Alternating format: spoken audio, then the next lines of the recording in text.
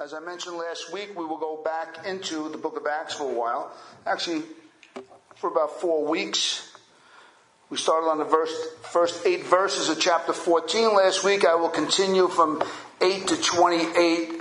I probably will not finish them all. I'll do the best I can, though. How's that?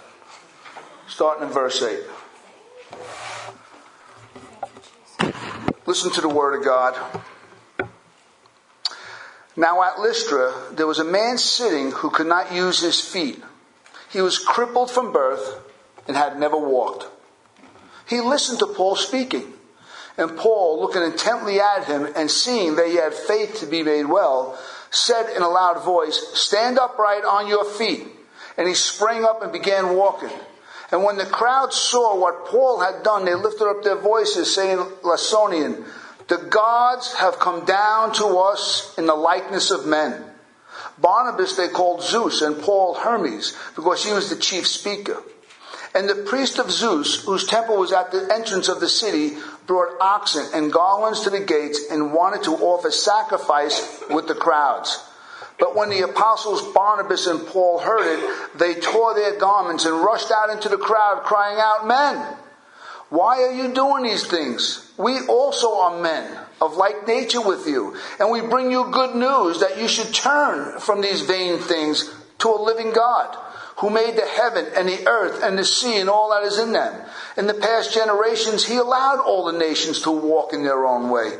Yet he did not leave himself without witness, for he did good by giving you rains from heaven and fruitful seasons and satisfying your hearts with food and with gladness." Even with these words, they scarcely restrained the people from offering sacrifice to them. But Jews came down from Antioch and Iconium, and having persuaded the crowds, they stoned Paul and dragged him out of the city, supposing that he was dead. But when the disciples gathered about him, he rose up and entered the city, and on the next day he went on with Barnabas to Derbe. When they had preached the gospel in that city and had made many disciples, they returned to Lystra, to Iconium, and to Antioch, strengthening the souls of the disciples, encouraging them to continue in the faith, and saying that through many tribulations we must enter the kingdom of God. And when they had appointed elders for them in every church with prayer and fasting, they committed them to the Lord in whom they had believed. We're going to stop there. Let's pray. Father, we ask you to breathe upon the text today, God. Help me as I try to bring out the beautiful gospel truths that are in here, to try to do the best I can with Christian history, that we can see the beauty of how you operated 2,000 years ago, and that we can learn from the blueprint of Acts how you're still working in our communities today, Father God, how you call us to bring good news, God. We might not walk in the power of an apostle, Father, but we have the same good news they had. So help us, Father God, to share the good news with our friends and our family and our community, that they too, Father God, can escape from vain, superstitious understandings of who God is. In Jesus' name, amen. Praise God. As I was preparing last week to preach out of Acts, and I continue to think about it all week, I ran into one of the brothers, and we were on the treadmill together, or the stepper, and we were discussing things, and he had just finished telling me he had finished the book of Acts and had moved on to the book of Romans, and he was making a contrast between the two, how Acts was difficult to grasp as a history book. But when he went into the book of Romans, being a thinker, he gravitated, he saw the immense value of doctrine immediately. And it got me thinking,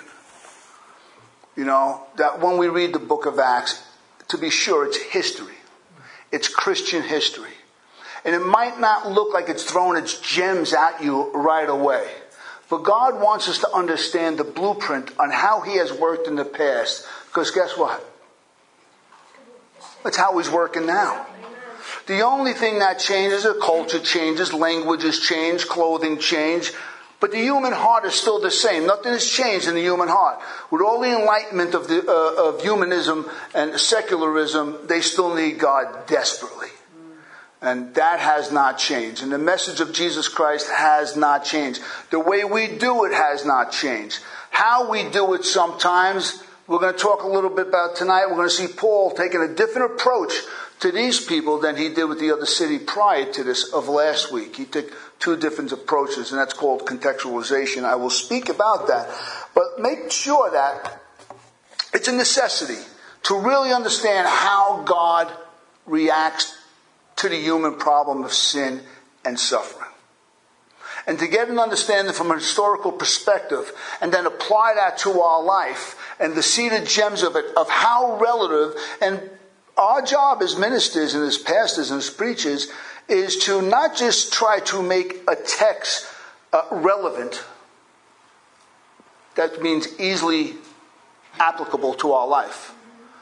But to be faithful to what the original writer said. You have to do both. So keep that always in prayer for me and John as we're preparing messages, because we just don't want to tell you do better. Christianity is not about just do better. Try harder. Stop sinning. Stop being a drunk. Those are elementary things in Christianity. That you learn that in the first 6 months. But we have to learn how to worship God and to see how magnificent God is. And that some of the best application of Bible reading is just to sit back and say, wow, God is incredible. And I use this example many times when you're looking at just a magnificent sunset. They're all magnificent, but the truth of the matter is some are better than others, aren't there? And it depends on where you are in the world, what season you are in. And sometimes you're just flabbergasted on just how incredible the sky is lighting up before you.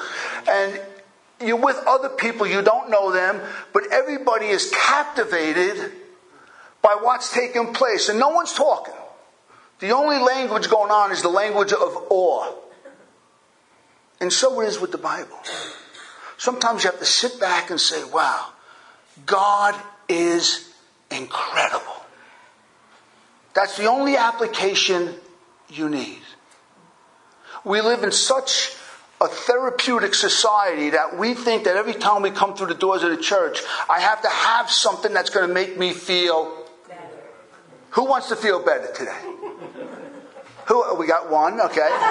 1, 2 honest people, all right. All right, there we go. There, we want that therapeutic message. What did they say? What did the homily mean to you? How did it touch you? And how do you apply it right away? How about you leave here and today say, what did you learn? And you say, God is incredible. Amen. Because once that is the main ingredient to your life of faith, God is incredible, guess what? You won't need your feelings touched. Your soul will be touched. And there's something deeper in us than our feelings. It's the soul. Let me talk about something here. After I take... What's this? Is this for me? A little red sauce. I'm in. If that was real, I might be taking a bite of it. Are we doing communion with this today? Oh. Let me talk something about a fancy word we learned in school called contextualization. We have to understand that when we're going through the book of Acts, especially in our story tonight, and especially in our society. How many people want to share their faith with others? It's not one size fits all, you know that, right? You got to make an assessment of the people and their background and understanding. You know, you have to learn how to do this. And we're going to talk about that. We have one message going into the world of many different approaches to life, many different religions, many different backgrounds, many different philosophies. You can't have one size fits all. We have to think on our feet when we're sharing Jesus Christ. There are many, many different personalities around us, and we need to understand people's backgrounds. We have to have wisdom on how to approach people. When's the right time to speak to them about the Lord? How about making a friend first? How's that? How about making a friend and walking with somebody for a length of time as they're going through the trials of their life, and then say, hey, let's pray. I'm going to share my faith with you. This is what God has done for me in the lowest times of my life.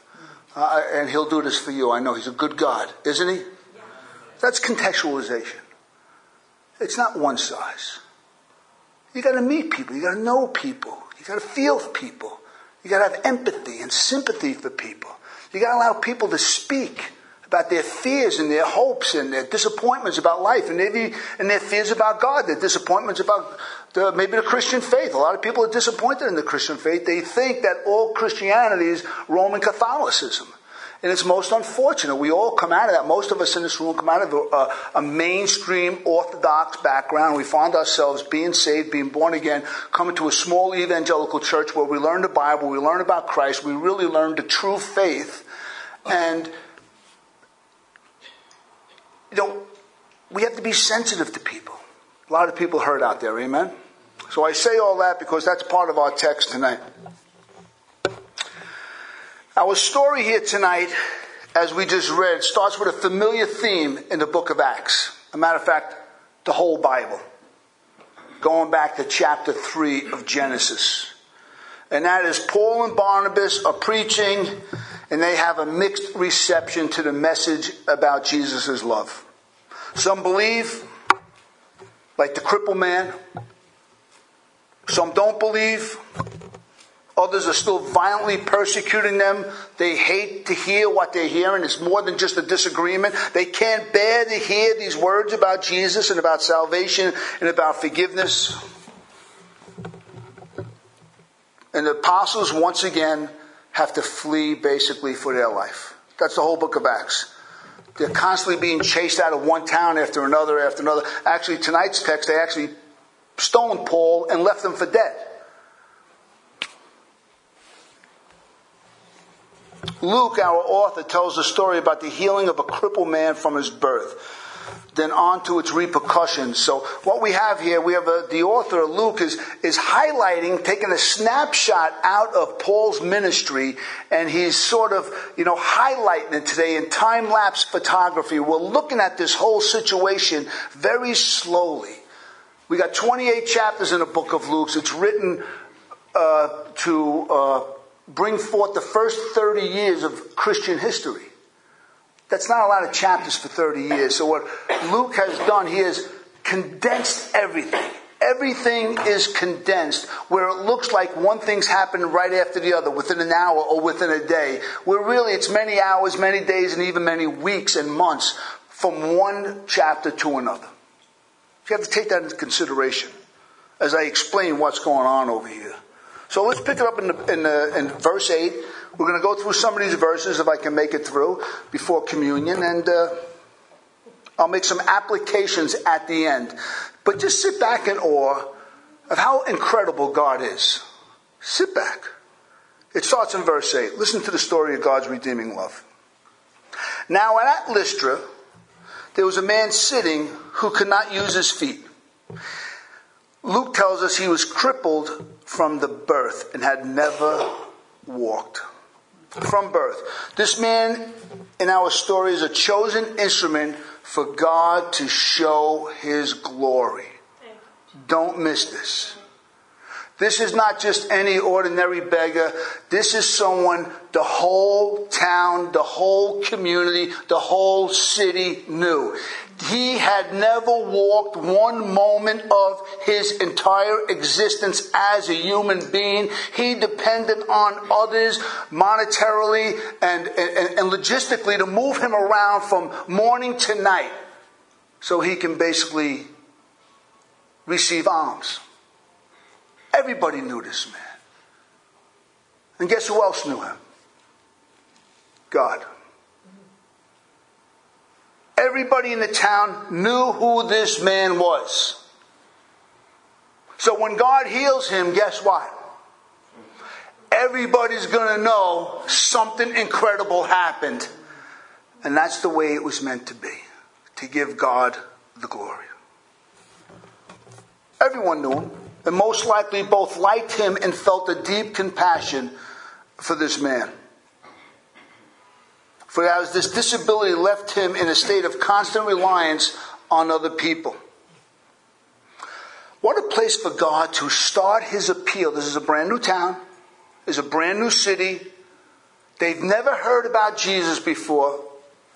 They know very little about the Jewish faith. There's no synagogue here. It's 20 miles from the last city they left. There's very little they know about the true and living God. It sounds like today's culture, doesn't it? There's a lot of religion and a lot of superstition, but very little knowledge of God and who He is. But what a place for God to start His appeal to the hearts of the men to be saved in this city. Something outstanding is going to happen to this man and to this whole town. This is shocking. And I don't want you to miss this. This is how God operates. I will speak about this man in our application at the end of the sermon. But I'm going to move on. Listen to verses 9 and 10 now. This man listened to Paul speaking. And Paul looked intently at him, and seeing that he had faith to be made well, the Bible doesn't tell us how, but Paul detected something. And he said in a loud voice, "Stand upright on your feet with authority." And he sprang up and began walking. I was in Bulgaria about 12 years ago.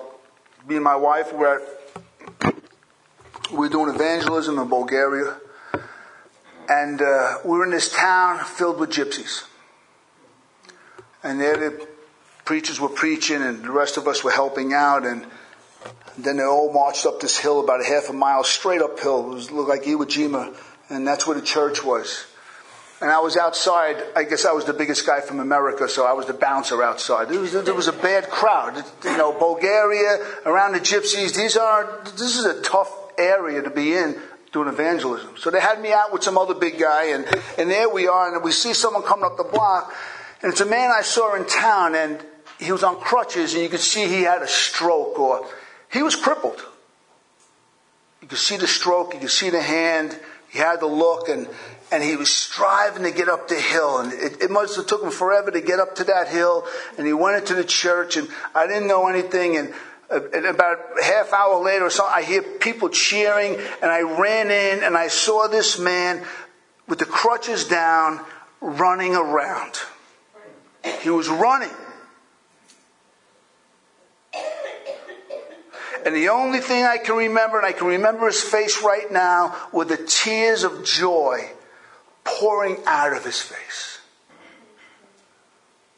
Not that a crippled man was walking, that alone was incredible. But the tears rolling down his face, it touched me so much. It's not something we see a lot, but God does it still. You know, where, when, that's up to God. You know, but when you see something like that, it is awe-inspiring. Because the most important thing is not just his physical well-being, is that his faith in Christ had made him well, and he was restored to God, and God had compassion on his broken body. This man had faith that made him well, the text teaches us. And we would think, well, you know, he had faith, but it could be misleading because often Jesus uses this same verb, and it actually means your faith has saved you. So often you see it in Matthew chapter 9, you see it in Matthew chapter 5, Mark chapter 9, Mark chapter 10, you see it in Luke 4 or 5 times, that Jesus healed somebody and he said, "Go, your faith has saved you." So this man's looking at Paul, and you would think he would be the first one to grumble, right? How come God has made me? You ever hear that one? If God so loved me, then why am I? But you know something? It's usually the person that's suffering that rarely complains. It's the people around the sufferer that are saying, why did God do this? And why did God do that? But in the scripture, we never see an invalid complaining. But we actually see them have great faith. And this man hears about the forgiveness of Christ.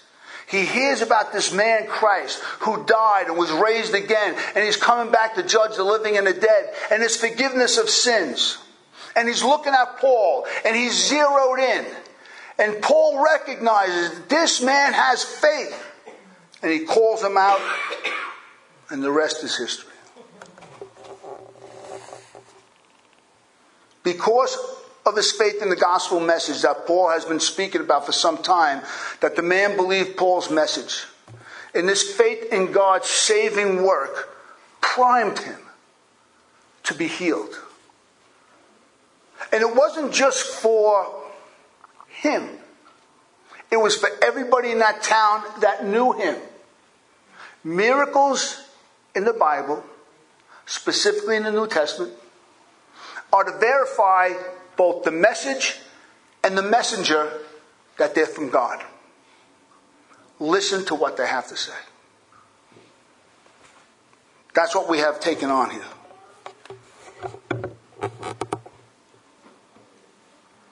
Paul, knowing that God at times will use a miracle to approve the message, and the messenger spoke with such a spiritual authority, such a spiritual tone, that only apostles can do.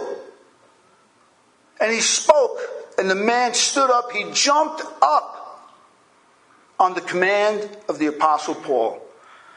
This healing captures everyone's attention because that was part of what it was supposed to do.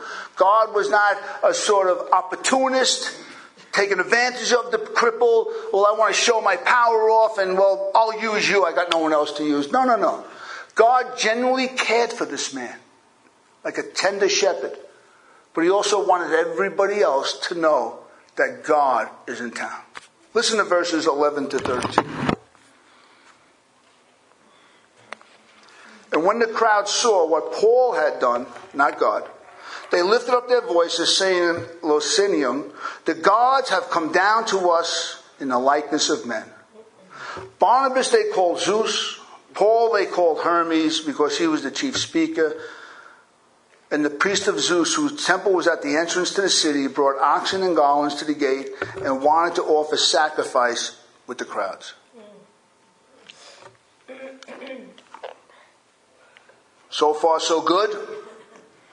This is where things get real messy.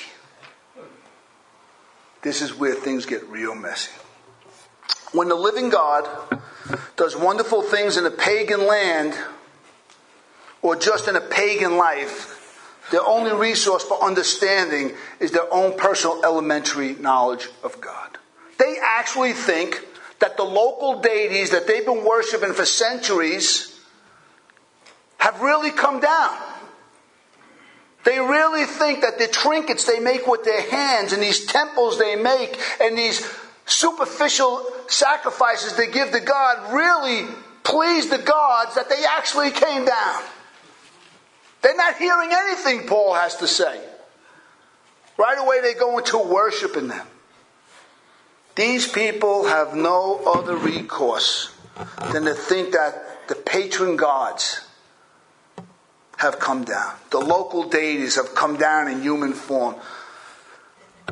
You know, cultural religion is deeply entrenched in the human heart. Cultural religion. Speaking to my aunt about something one day, and we were speaking about God, she was saying, yes. And then she goes, look, I was praying, and she opens up the closet door, and there's a picture of Mary there. And I'm like, no, Mary didn't do that. Jesus did it. But that's the same thing. See, we come out of Catholicism and we're so deeply entrenched that, we really think Mary came down or St. Joseph came down or someone else did something. My father can hear me. My grandfather's watching over me. And like you're listening, I'm a pastor. I'm like, oh yeah, sure. But you got to get to them one day and say, no. Only Jesus can hear. No one else can hear. Jesus. Mary can't hear. Our ancestors, they cannot hear. Only Jesus is alive to hear us. That's it. So we got to do that in a very loving way. That's contextualization. You just can't pull the rug out from underneath people. You got to sort of walk with them, walk with their pain, walk with their superstition. But the day does come, we have to explain that's not the real Jesus. Are you with me? It's important for us, but we have to be very diplomatic. We got to be very kind, very sensitive. We just can't beat people down and say, well, that's not the way it is. Listen to what the Bible says. Eventually, we do want to teach them the truth, but we got to be sensitive. That's the only alternative they have to worship. They don't know. That's the power of superstition. They're blinded. But listen to what Paul goes on to happen in verses 14 and 18. But when the apostles Barnabas and Paul heard it, they tore their garments, rushed out into the crowd, crying out, "Men, why are you doing these things? We are also men of the like nature with you. And we bring good news that you should turn from these vain things to a living God who made the heaven and the earth and the sea and all that's with them." That's God's qualification. "In the past generations, he has allowed all the nations to walk in their own way. Yet he did not leave himself without a witness. For he did good by giving you rains from heaven and fruitful seasons, satisfying your hearts with food and with gladness." Even with these words, they scarcely restrained the people from offering sacrifices to them. For Paul and Barnabas, this is absolutely unacceptable. The thought about being worshipped to a Jew who knew there's only one true God, the thought that they didn't see past Paul and Barnabas and that they were worshiping, unacceptable. And goes to show their horror at such a thought. And this again is where contextualization comes in. They know their audience. They know they're not Jewish educated like many of the others who heard the message. They knew instinctively that there's only one God who created all things, but this crowd didn't. He met them in their need. That's why Paul spoke to the Jews when he spoke to them out of the scriptures. But when he spoke to these people, he went back to creation. One true living God. He didn't start quoting Isaiah. He didn't quote anybody. He just went right back to a commonality we all have. And guess what that is? One God who has met us, who has blessed us. Paul is pointing to his benevolence. This great God King, the benevolence of this wonderful God who has given us joy and food and laughter in our heart. Now remember, we only have a few words here. We can rest assured that Paul spoke at length on the one true living God who created all things and created men in his image. And what the commonality is, we're all created in the image of God. This is the commonality. And then he's pointing to the credentials of God, that he's a good God. He's a benevolent God. He gives the rains. He gives the seasons. He gives food. And he goes on to talk more about the one intangibles of life, the great intangible. He gives gladness in the heart. These people never knew the true and living God. But Paul qualified God as he's the one who puts gladness in people's hearts. People don't realize that. If God was so powerful, I get that one all the time. If God was so powerful, how come they're suffering? And I said, how come you have happiness? How come people suffer? And I said, how come you have a wonderful family? How come this happens? And I said, what about your success? God gives gladness to heart to every human being. Christians better understand that. Amen. God cares for every human being. Let me tell you a secret. Can you hear it? God's not a conservative and he's not a Democrat. I hope you understand that. God would never be lowered to man's government. He's the king of all governments. And no one is as benevolent, as caring, as giving, as compassionate as the one true God is. No one is. Only God. Paul knew this, and this is where he met them. And though we only have a couple of verses of scripture, you can rest assured this probably took place for some time. Paul spoke to him from the Genesis account. Verse 15 goes to show it's not just about saying I believe in Jesus. Or verse 20, I think it is. Let me read verse 20. Put verse 20 up there. But when the disciple... Oh, go back to 15. Guess that's wrong. Men, why are you doing these things? We also are men of like nature with you, and we bring you good news that you should turn from these vain things. You see, this is not about just believing in Jesus. There comes a time in a Christian's life we got to tell people we have to turn from vain, superstitious things. And this is where the rubber meets the road. This is where people, are they going to put down their ancestral religion of what mommy taught them and daddy taught them and what they saw grandma and grandpa do? Are they going to put down vain, elementary, rudimentary doctrines of Scripture? Are they going to put down the rosary? Are they going to put down the figurines of Mary? I had to go through that. Are they going to put down these things? We have to turn away from the vain things. Paul tells them you have to turn away from the vain things. But that people should turn from foolish, soul-threatening superstitions and come to the loving, giving, benevolent, living God who created all things. And that's Paul, what he wants to do here. That's what we have to learn how to do. He finds commonality with them in order to warn them and to educate them. The Christian faith is intellectually stimulating for those who read through their Bible and study the Scriptures. The Christian faith is not just about, well, just come and believe in Jesus, say a prayer. It's, no. There's nothing more intellectually engaging on this planet than the gospel of Jesus Christ. There is nothing. Back in the 15, 16, 1700s, it was actually called the Queen of Theology. The Queen of all learning. Every professor, you could be a professor of English, of math, but everybody learned theology. High thinking. He explains that the one true living God is the one who does good to people regardless of their religions, regardless of their backgrounds. And he reminds them that he does this in order that somehow, some way, they might look for God. Somehow. There has to be a creator.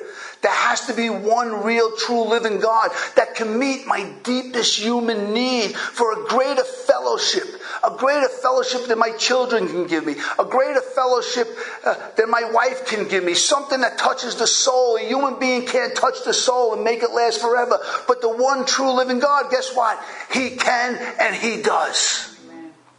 Only God can do that. This is God's witness of Himself. Again, specifically of His benevolence towards humanity.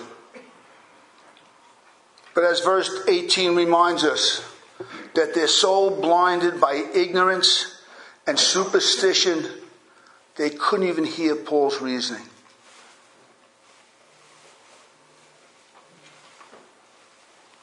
A living God made no sense to them.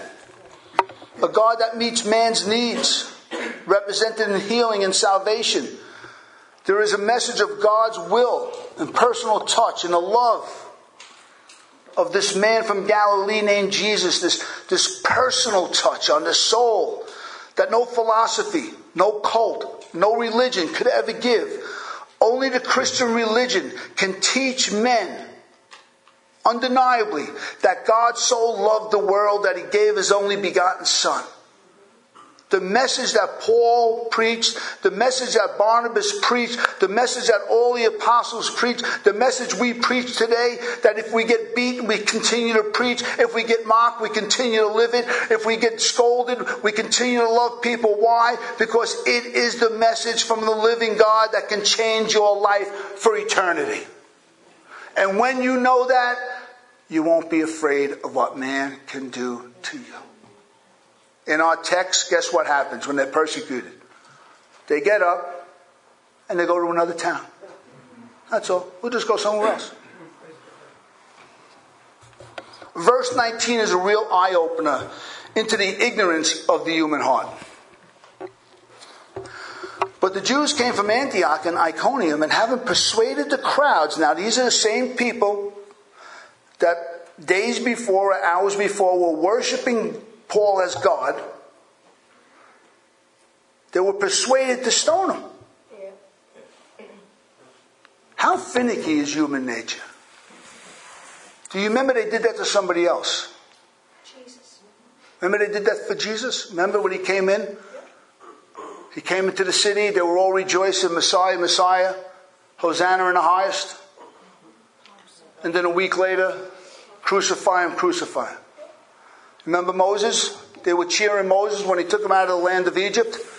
And then when they got tested for a while, they wanted to go back. They wanted to stone Moses too.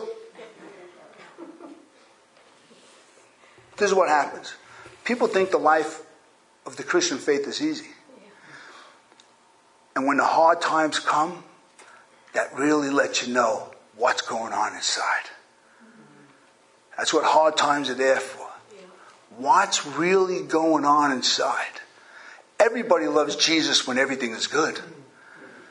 How do you go through it when life is challenging? The one verse here just doesn't capture the sheer horror. They stoned Paul to death. It looks like Luke just says that and moves on. He wants to say more, but he's trying to make a point here. He's moving in a direction. There's a trajectory over here that we have to see. God makes sure there's stories in the Bible to show how self-deceived humans can really be at certain times. And just because a miracle has taken... How many people would love to see miracles? Yeah. Well, you got to be careful because they might stone you to death after that. It is a finicky crowd. This miracle didn't make a hill of beans. They still killed him. Because as Pastor John taught me many years ago, if someone can talk you into Jesus, guess what? Someone's going to talk you out of it. And that's what's going on here. We got these hostile Jewish people came. They spoke bad against Paul, bad against Barnabas, to the point that they turned around and stoned them. More could be said. But verse 20 holds out some hope. But when the disciples gathered about him, he rose up and entered the city. Listen to this. One moment he's dead. He gets up like it's nothing. He enters the city. The next day he goes on and he starts preaching again. You're talking about a bad day at work. He just gets up and keeps going. I mean, that might not speak as much to you as it does to me. Because besides being a pastor, there's not a day goes by I'm not sharing Jesus with people. Yes, it's my life's joy. And rejection is hard. And God taught me many years ago, this is what you do. He reminds me when I'm over there and I'm sulking. Oh God, nobody wants to know you. He goes, remember Brother Brown. Remember Brother Brian. Remember Brother Patty. Remember Brother Carl. Remember Sister this. Remember. And then all of a sudden you got to be reminded of everything God used you for. And to be reminded that God is in full control. Amen? God's in full control. You can rest assured that this getting up of Paul was accompanied by prayers and tears and compassion. Must have been there. Rising up of Paul. But Luke just seems to move on from this, sort of saying, this is all just in a day's work over here. This is the apostle job. This is an on-the-job passage. You know, if you're an apostle 2,000 years ago, guess what? Chances are you're going to be stoned every once in a while. We sit here, nice room, Salvation Army is good to us. But you know what's taking place now in other parts of the world? They're in little dungy apartments, blacked out windows, candlelight, reading the Bible, praying, holding hands, and hoping they don't bang down the door and get persecuted. Let's listen to verse 21 and 22. When they had preached the gospel to that city and had made many disciples, they returned to Lystra, Iconium, and Antioch. Understand something. You're having a hard time. People don't want to hear you. Stay with it. There'll always be many disciples. They returned to Lystra, Iconium, and Antioch. And what were they doing? They weren't pouring out their heart. They weren't, oh, you know, it's getting tough around here. No. They took it upon themselves to continue to strengthen the souls of the disciples. That's what we have to do. We got to forget the bad experience. We got to forget the persecution. We got to forget the mocking and the laughing at us because we're Christian and we believe in the Bible and we believe in Jesus and we believe in eternal life and we believe in forgiveness and we believe in the Trinity, and they want to mock us and they want to laugh at us like there's something wrong with us. We just got to keep moving forward. And that's why I tell you, how in the world can you make it without church? I was beaten left and right this week. The last thing I need to be now is watching a game at a bar. I need to be with other Christians, other disciples. I need to be encouraged. I'm not going to get that anywhere else. I get that here. I get it here from you people, my brothers and my sisters in Christ. That's how I'm encouraged. He goes on his way, strengthening the souls of the disciples, encouraging them to continue in the faith, and saying this, that through many tribulations we must enter the kingdom of God. As we come to a close of Paul's first missionary journey, we are reminded that nothing ever stops God's message. Remember that. That's one of the themes of the book of Acts. They continue to preach. They continue to make disciples. They continue to strengthen the faith of the new believer. How many people want to enjoy God? Get around some new believers. My life is enriched. I got new believers. I got old believers. I'm like, God's throwing people at me. And I'm like, how dare I got to repent sometimes, even with tears, and say, God, forgive me. I'm taking my eye off the prize. God's treasures are everywhere. If you're willing to take time and sit down and listen to somebody and what God's doing in someone else's life, it's magnificent. Find out what God is doing. Get involved in someone else's life. Strengthen some disciples. How's that? Go for it. They continue to strengthen the faith of the new believers and reminded everyone that genuine Christian faith is always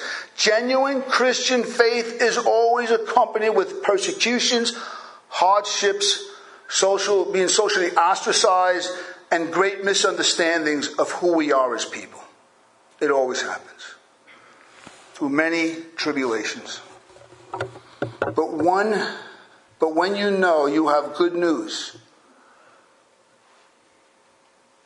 then you learn just to move on.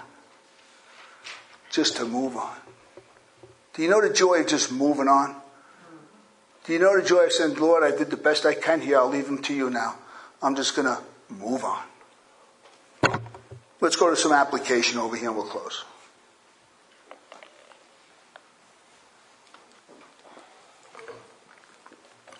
First one. As I mentioned several times already,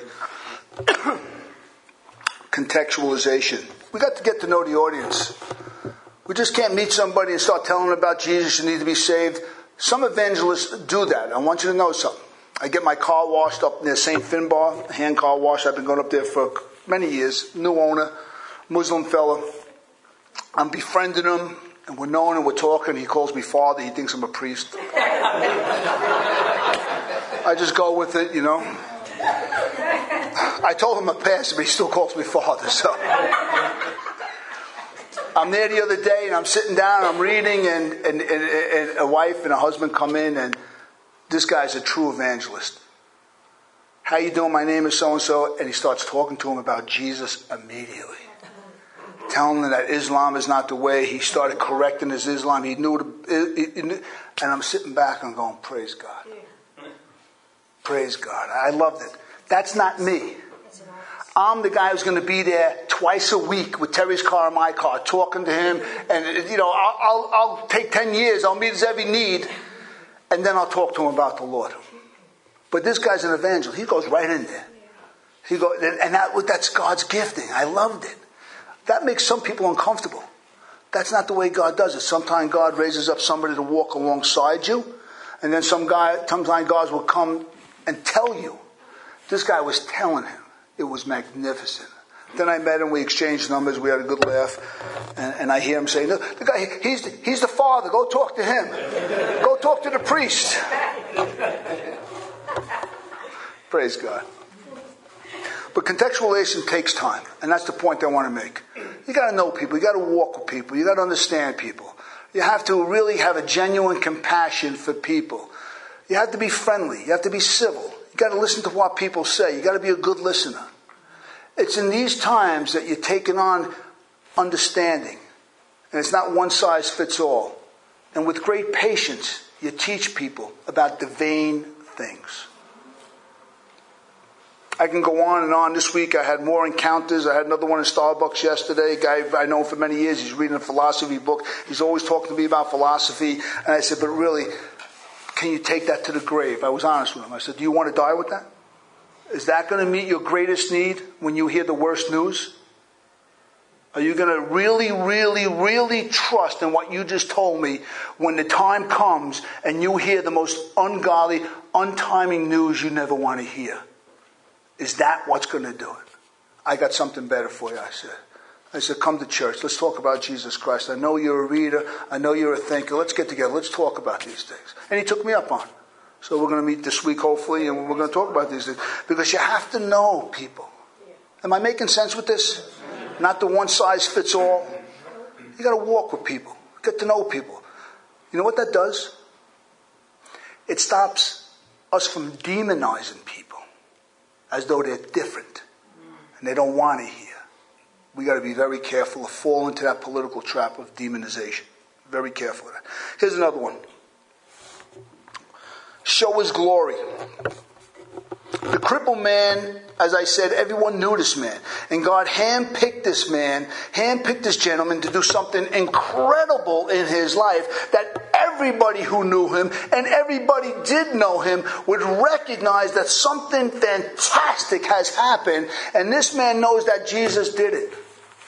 And that's your job and that's mine. When God does something wonderful in your life and God does something wonderful in my life, we are like this crippled man. We should sit there and continue to tell people, this is why I'm changed. God has done something great in me. Let me share my faith with you. Do you know every one of us here was spiritually crippled from our birth? We were worse. We were born in sin, the Bible says. We come out of the womb spiritually dead. I know we go through a little baptism and we wash the original sin away. No, it didn't go anywhere. The little tot we love is going to be a spiritual monster one day.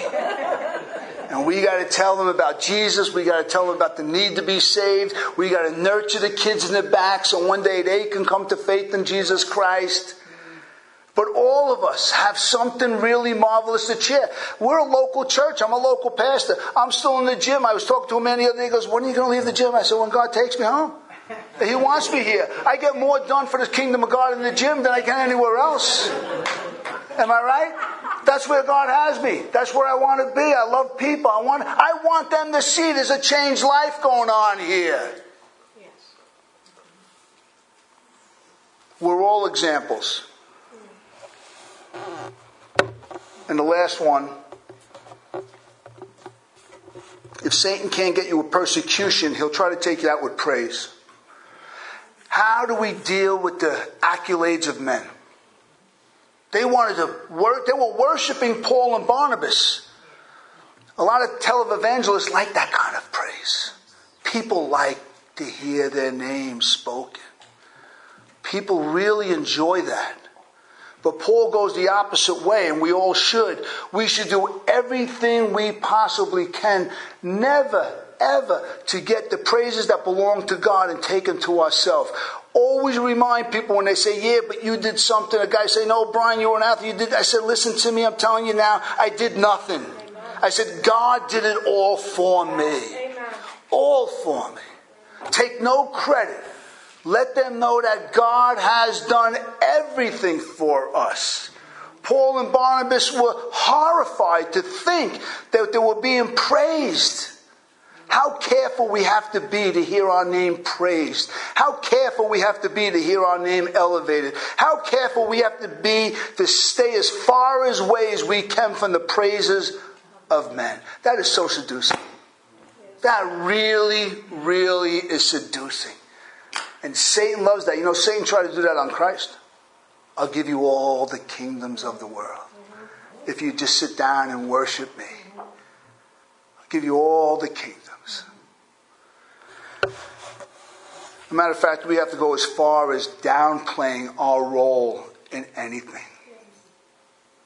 we have to make sure that only Christ gets the glory. And that's something we take very serious in this church.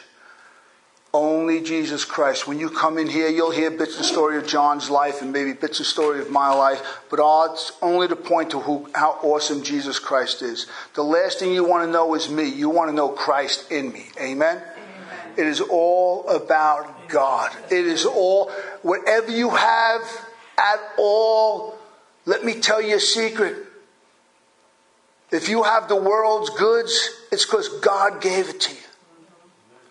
If you have stature and prominence and intelligence and you can be have all the good looks and you can have it all, understand something, you better learn how to downplay that so they only see God and not you. And that takes work. That takes humble work. But we got to be careful of that. Because there's two things.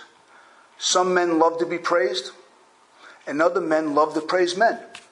Name dropping. Oh, so-and-so this, and oh, so-and-so that, and oh, so-and-so this, and so-and-so this one. You know, it's like you're building yourself up by throwing names around. Christians don't do that. One name that's above every name gets all the glory. Jesus Christ. Let's pray. I'm going to pray and we're going to go into communion. I ask you for communion.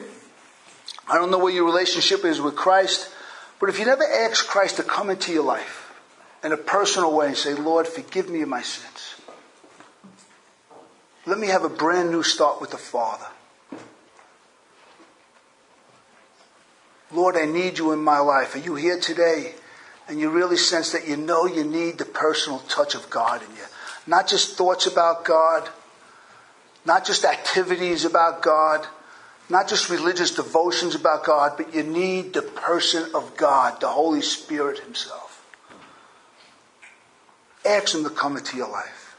A matter of fact, when the elements go around, participate. And when you take the body of Christ and you take the blood of Christ, thank him that you're born again. Ask him to come and forgive you and to live in you and start a brand new relationship with the Father. Ushers, if you don't mind, please.